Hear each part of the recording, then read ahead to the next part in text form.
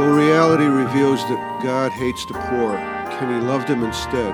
Can God love?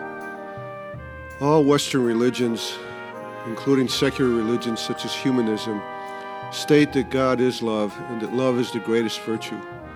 But do either of these popular statements withstand critical analytical examination? Not really. This hype about love, especially by religions, primarily serves as an attempt to keep the poor happy in their misery and the working class in their place.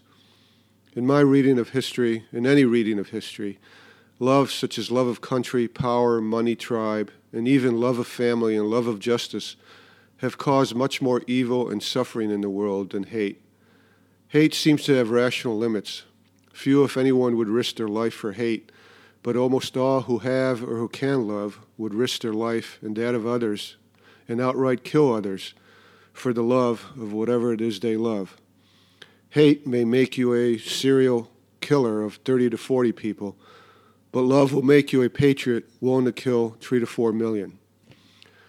Love is not by necessity a good.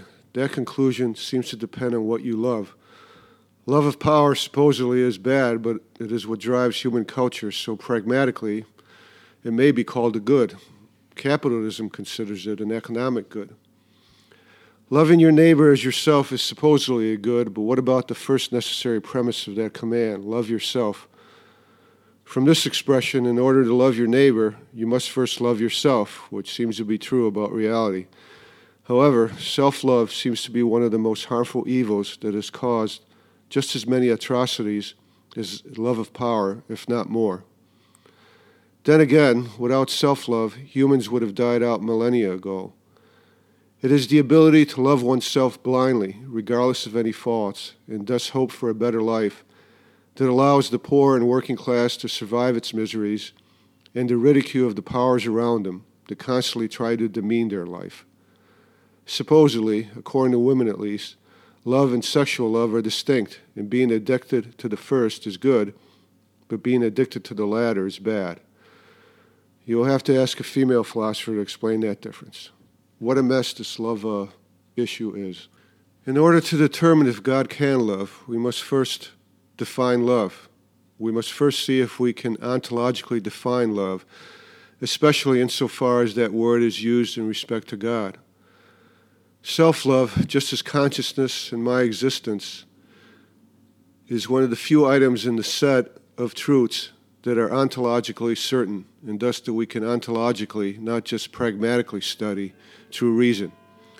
As long as we exist and are conscious, regardless of what reason may say, we know self-love. The commandment to love your neighbor as yourself is more of an attempt to get humans to reduce their self-love than to raise their love of others. There is no doubt as to the existence and strength of self-love. So I will start by contemplating and defining self-love to see through the cultural and social smokescreen created, intended to hide self-love as a virtue for the working class and to replace it with all sorts of hype, such as God is love or love is life, in order to keep the poor and working class in their place. The most basic element or requirement of a person having self-love for the use of the word love is that the person wants to exist and wants to continue existing. Love is an act of will saying I want to exist and want to continue existing.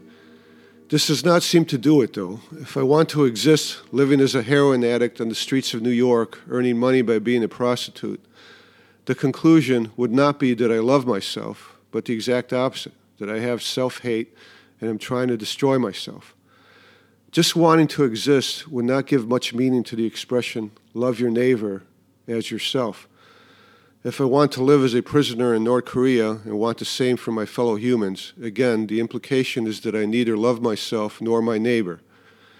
Love seems to demand more than just existence. Our present American culture would say that this more that love demands in order to be love is individual happiness.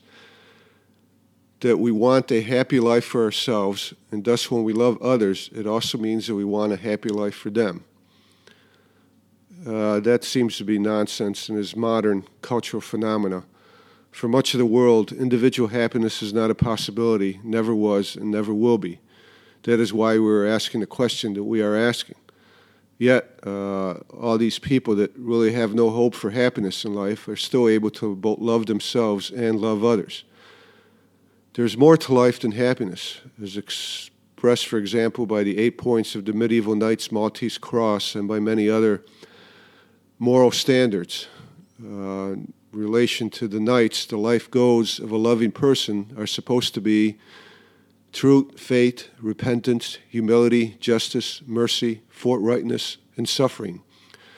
Of course, these 8 virtues only have power and meaning because the Knights expected happiness in the afterlife after giving up on happiness in this life. So we're back to the point that perhaps this additional element is happiness, a want or hope for happiness.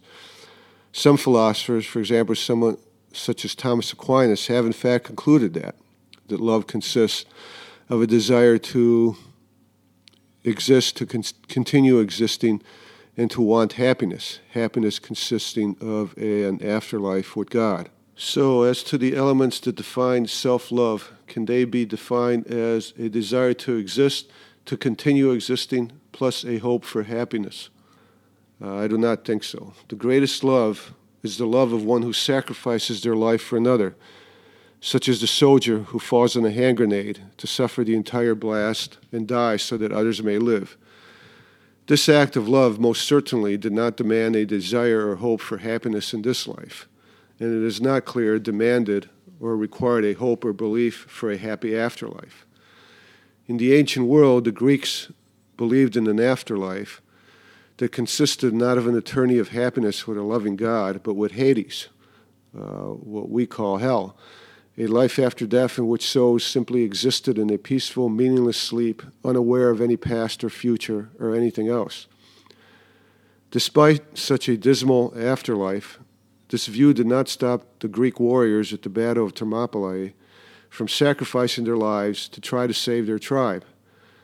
Actually, those so-called pagans, with their belief in a Hades, our hell, apparently had more love, at least for their tribe, than modern Christians have either for their God or for fellow Christians, given the way modern Christianity allows the modern warrior religion of Islam to tramp around the world killing Christians and trying to trample out Christianity. So maybe the third element that defines love is not a desire for individual happiness, but a desire for the happiness of others.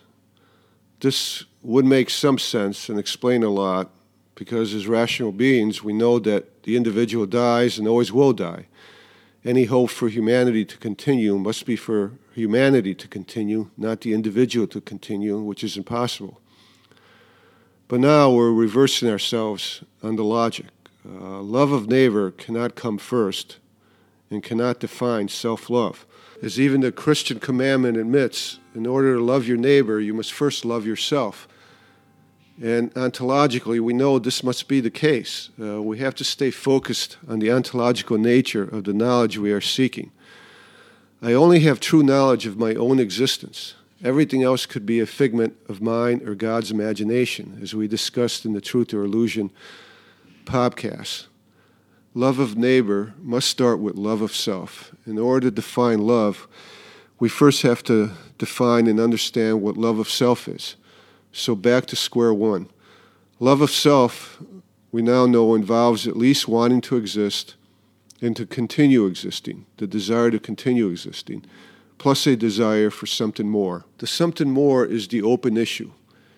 This something more is not only the final element that defines love, but is also the element that, from the social perspective, makes it good or bad.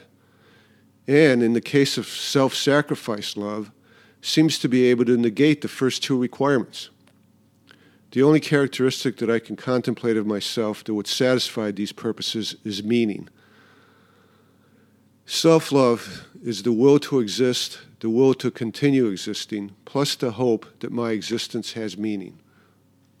If I find a meaning for an existence, for my existence, so that that hope becomes real instead of just being hope, then the first two elements can be negated, and I can fall on the hand grenade to save my comrades as an act of love.